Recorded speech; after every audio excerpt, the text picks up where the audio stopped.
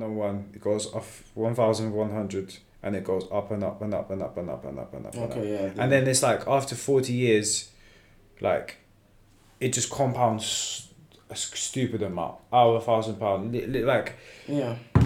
But it also needs, like, you require patience because people Of course. tend to take money out of course, straight that's really quickly. patience is the name And of you the know, game. I'm really, really bad at investing. I'm so illiterate to investing. It's like, just, What's Dogecoin at? So it's like asking someone that doesn't know how to write. That's how bad I am at investing. So I'm trying to learn. I've put some money in. You I've have put some money in. Safe Moon what to was the moon. I'm gonna try and put some money in SafeMoon. I've put some money in Bitcoin. I bought some gold. That's it. I bought some gold when it was what was it? I put 200 in gold, and as soon as I bought it, it like crashed. Like the minute I bought it, it went down to 194 That's a big L. 0.15. That's a big L. Yeah, but you know, at least it didn't go down too much. But it's calm. big trading rule. Yeah. You don't lose money unless you sell. Yeah.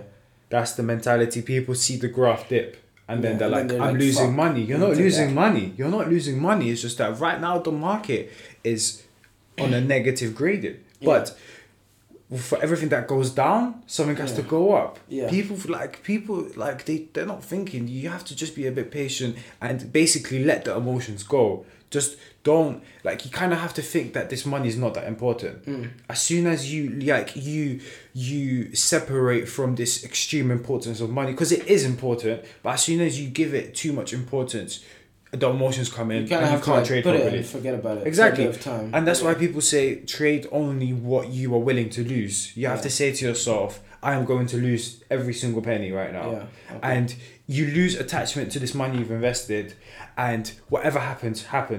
And if you're intelligent and you can make educated guesses, and most likely you will make money. And that's how the poor get rich, basically. I don't think it's most likely. I think it's like if you play your cards right, you can. Yeah, I mean, you can there's get money. like, this is not just probability. People say that I'm gambling when I'm putting like £500 into Bitcoin, 200 into Ethereum. Right, I think it's because it feels like gambling a lot. Because we were It talking about does. this before.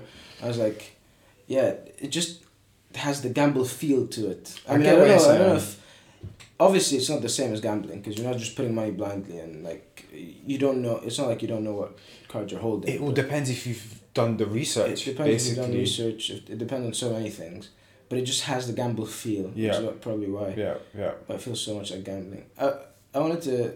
There's this guy that runs this hedge fund, Okay. and he's a mathematician, and he was able to make mad returns on them. Okay. On the money. I don't know. His name is. Let me see if I can find it. He was. Hedge fund mathematician.